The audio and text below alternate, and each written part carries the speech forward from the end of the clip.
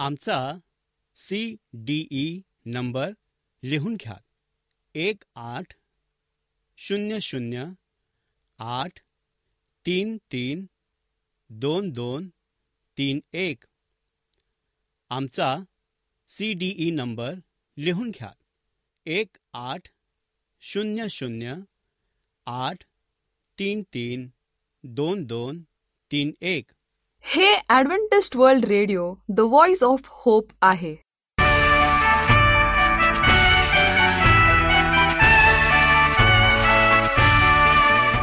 नमस्कार श्रोते हो, जीवन ज्योती या कार्यक्रमात आपला हार्दिक स्वागत.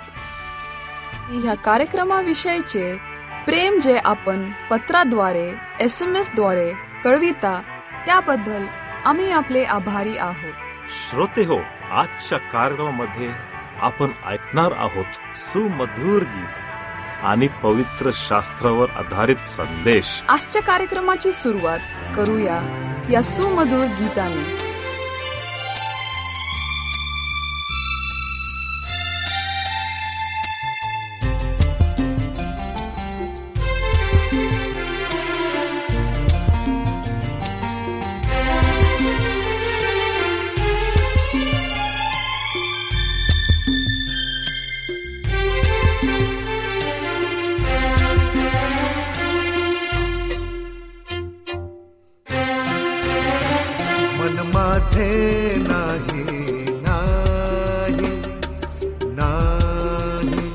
तुझ देवा तू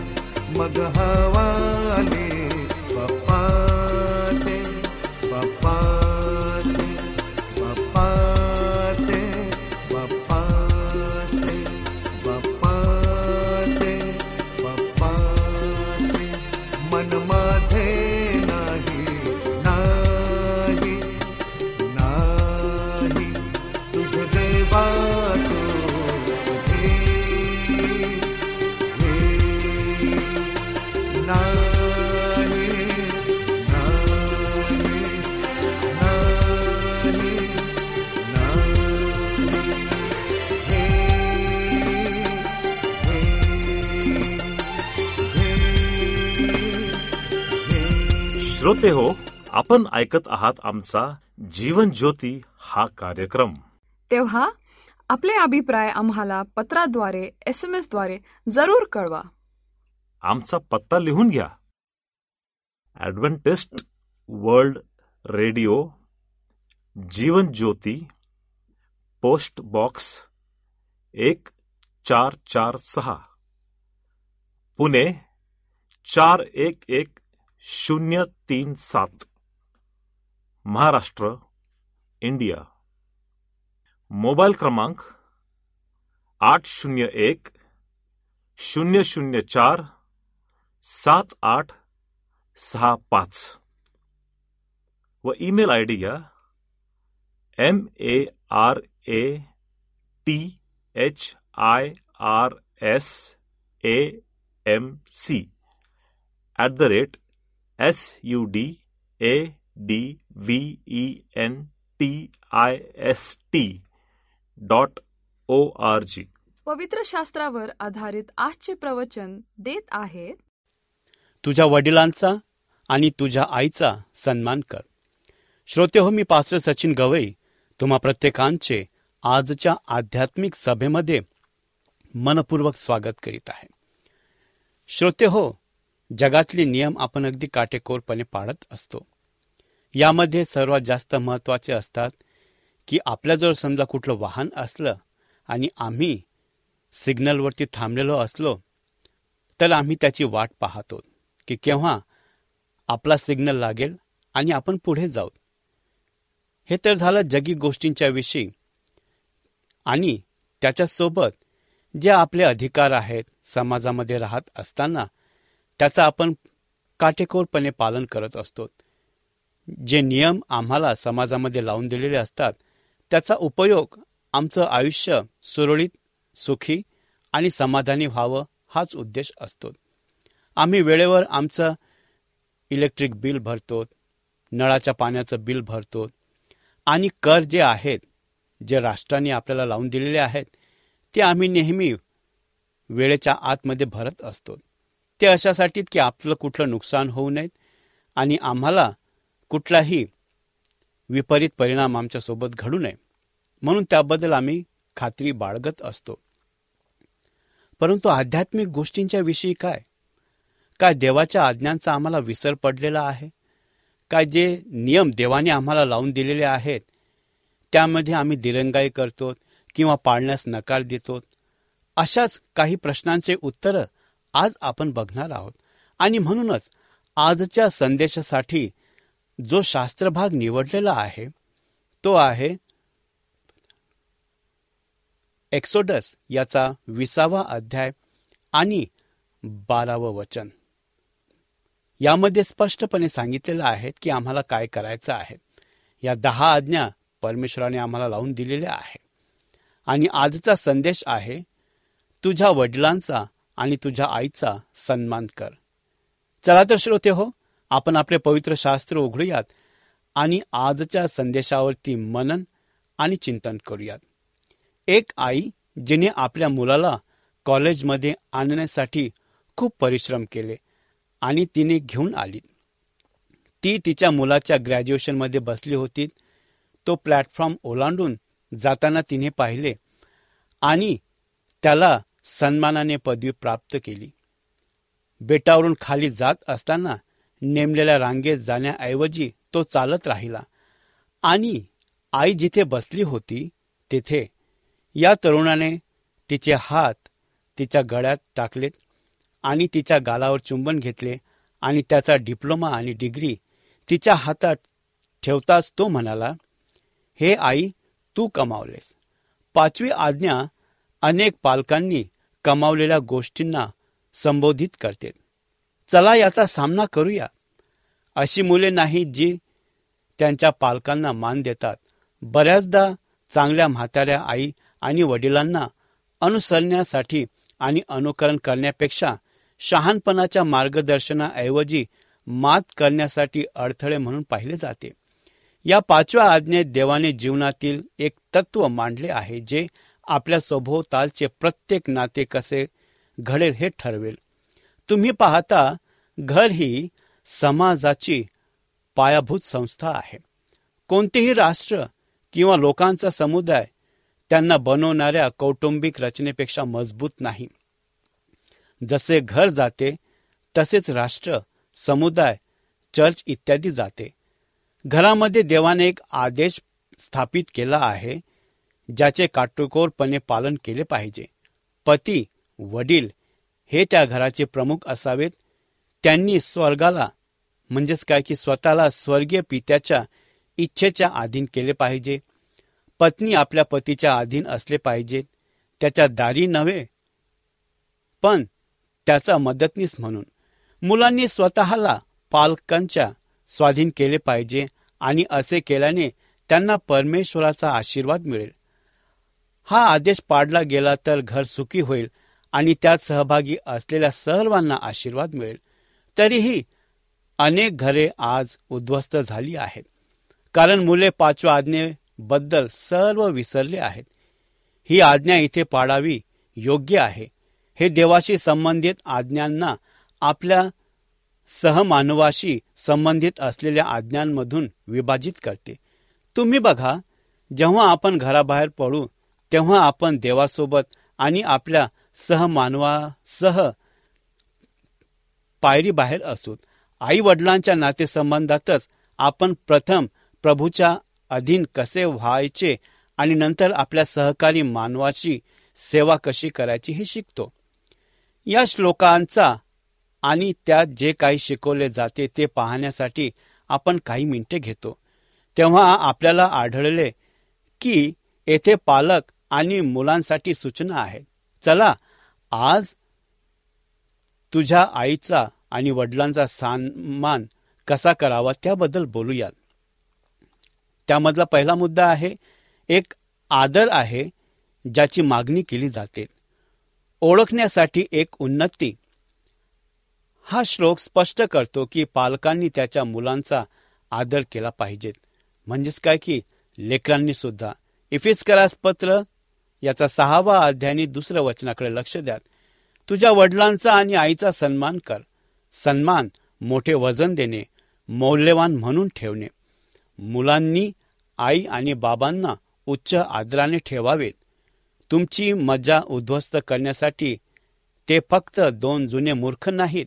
सर्वशक्तिमान देवाच्या सार्वभौम इच्छेचे ते तुमच्या जीवनात तुमची परिपक्वता होईपर्यंत तुमचे पर्यवेक्षक बनले आहेत. आयुष्याच्या सुरुवातीच्या टप्प्यात मूल जन्मापासून प्रौढत्वापर्यंत परिपक्व होत असताना त्यांनी त्यांच्या पालकांच्या पूर्ण अधीन राहावे. मुलांनी त्यांच्या पालकांचा निर्विवाद आज्ञाधारकपणा स्वीकारावा. जेव्हा एखादे मूल त्याच्या तिच्या पालकांचे पालन करण्यास नकार देते तेव्हा ते प्रत्यक्षात प्रभूच्या अधीन होण्यास नकार देतात. कलसेकरास पत्र याचा 3रा अध्याय आणि 20वे वचन. माझ्या तारुण्यात असे काही प्रसंग आले होते जेव्हा मी माझ्या आई वडिलांची आज्ञा मोडली होती आणि मी असे केल्याने मी चुकीचे होते. मला माहिती आहे ते घेऊन मी आता परत जावे अशी माझी इच्छा आहे. मी एक आदर्श मुलगा होण्याचा प्रयत्न करेल पण मी होऊ शकत नाही. परत तुम्ही जे तरुण अजूनही तुमच्या पालकांच्या छताखाली राहत आहात त्यांना तुम्ही त्यांच्याशी कसे वागता याचा पुनर्विचार करावासा वाटेल. जर तुम्ही त्यांचा आदर करत नसाल तर तुम्हाला त्या पापाबद्दल पश्चाताप करणे आवश्यक आहे आणि तुमच्याकडून योग्य ते करावे लागेल. एखादे लहान मूल किंवा तरुण व्यक्ती त्याच्या पालकांचा अनादर करताना पाहणे हे निराशाजनक आणि भयावह आहे. यामुळे रस्त्यावर संकट येते आणि हे देवाबद्दल अनादर दर्शविते. हे खोलवर रुजलेल्या पापीपणाचे लक्षण आहे. तेथे आई वडिलांचा हल्ला, अनादर किंवा अनादर करणाऱ्या कोणत्याही वर्तमानासाठी माफी नाही. हे अज्ञान आणि अपरिपक्वतेचे लक्षण आहे. प्रस्तुत करण्यासाठी एक सन्मान. जसजसे आपण मोठे होत जातो तसतसे आपण आपल्या पालकांचा आदर करत असतो. जसजशी मुले मोठी होतात तसतसे त्यांना त्यांच्या पालकांचे घर सोडणे स्वाभाविक आहे. उत्पत्ती याचा 2रा अध्याय 24वे वचन. यावेळी आम्ही यापुढे थेट अधिक हाराखाली नाहीत. दुसऱ्या शब्दात दिवसेंदिवस काय करावे हे सांगण्यासाठी ते इथे नसतात. अनेक जण सध्या त्या दिवसाची स्वप्ने पाहत आहेत. इतकेच नव्हे, जरी आपण त्यांचे घर सोडले आणि त्यांचा अधिकार सोडला तरीही आपण आपल्या पालकांचा आदर केला पाहिजे आणि आपल्या या जगात आणण्यासाठी आणि आपल्याला परिपक्व होण्यासाठी त्यांनी केलेल्या त्यागाची आठवण ठेवली पाहिजे. आजारी पलंगाचा शेजारी घालवलेल्या प्रदीर्घ रात्री आपण लक्षात ठेवल्या पाहिजेत. अन्न, निवारा आणि कपडे देण्यासाठी अनेक तास काम केले.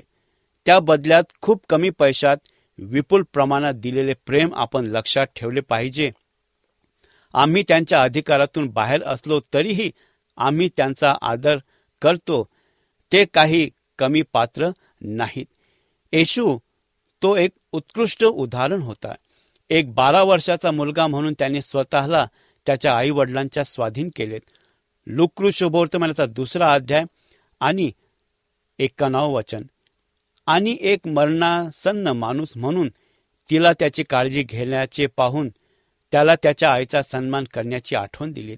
आणि म्हणूनच जर आपण लहान मुलाप्रमाणे जगत आहोत तर आम्हाला आई वडिलांचा सन्मान करणे खूप आवश्यक आहे. एक आदर आहे जे पात्र आहे. हा श्लोक प्रामुख्याने तरुण लोक आणि मुलांशी बोलतो. जर तो पालकांशी देखील बोलतो. ज्या पालकांनी सन्माननीय जीवन जगले नाहीत अशा पालकांचा आदर करणे मुलांना कठीण जाईल. पालक कसे आहेत याचे 3 कारणे मला तुमच्यासोबत सामायिक करू द्या. पहिला आहे आमच्या विश्वासूपणाद्वारे. पालकांनी हे लक्षात ठेवले पाहिजेत की मुले विश्वासूपणे जगलेल्या जीवनाचा आदर करतील. मुलांना त्यांच्या पालकांना त्यांची उत्कृष्ट हितसंबंधाने जगण्यासाठी अथवा जगताना पाहण्याची इच्छा असते.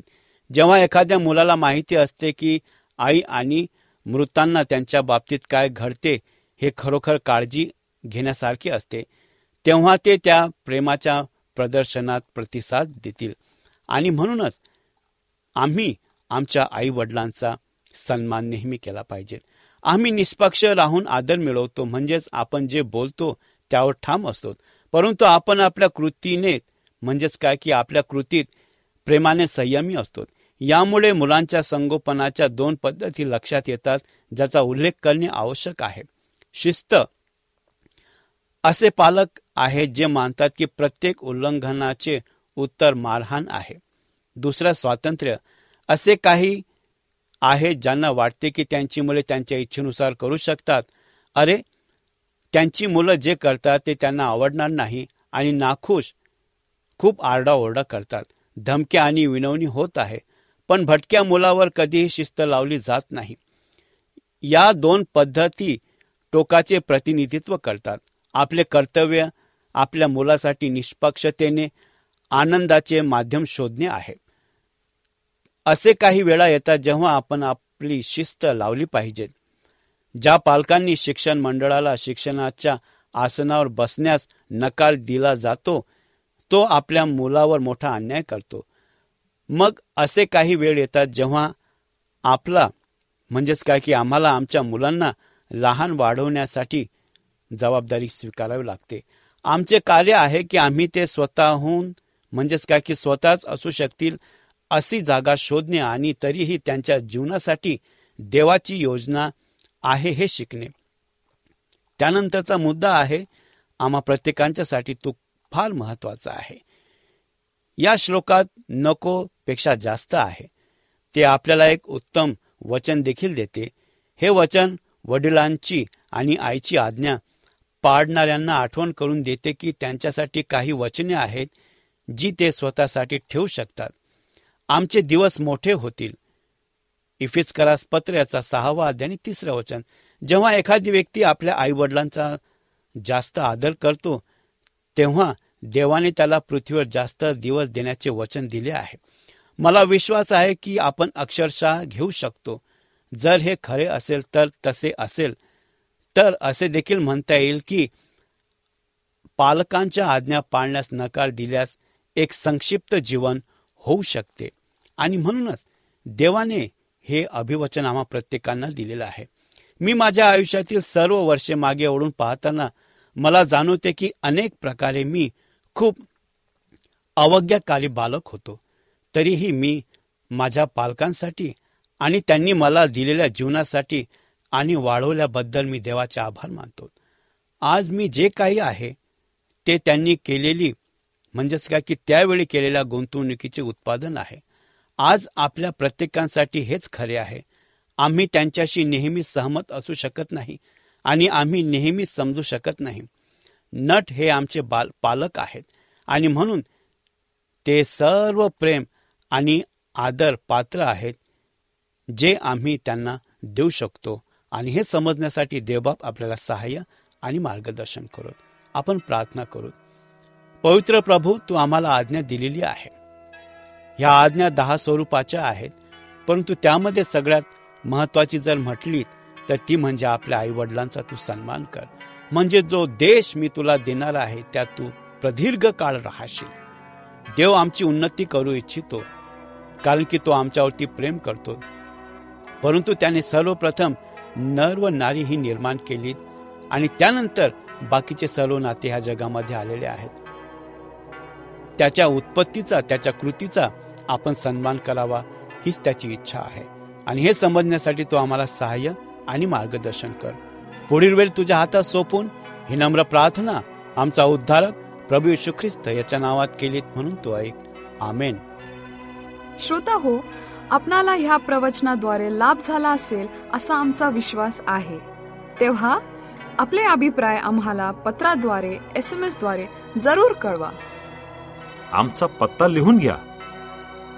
Adventist world radio, Jeevan Jyoti, post box 1446, Pune 411037, Maharashtra, India. Mobile क्रमांक 801-004-7865 व ईमेल आयडी घ्या maramc@sudventist.org. तसेच आम्ही आपल्या शंकेचे समाधान करण्याचा पूर्ण प्रयत्न करू. शिवाय आपल्या समस्या असतील, प्रार्थनेची गरज असेल तर आम्हाला पत्राद्वारे अथवा SMS द्वारे किंवा व्हॉट्सअपद्वारे कळवा. आम्ही तुमच्यासाठी प्रार्थना करीत आहोत. तर मंडळी, पुन्हा आपली भेट ह्याच वेळी ह्याच मीटर बँडवर. तोवर नमस्कार.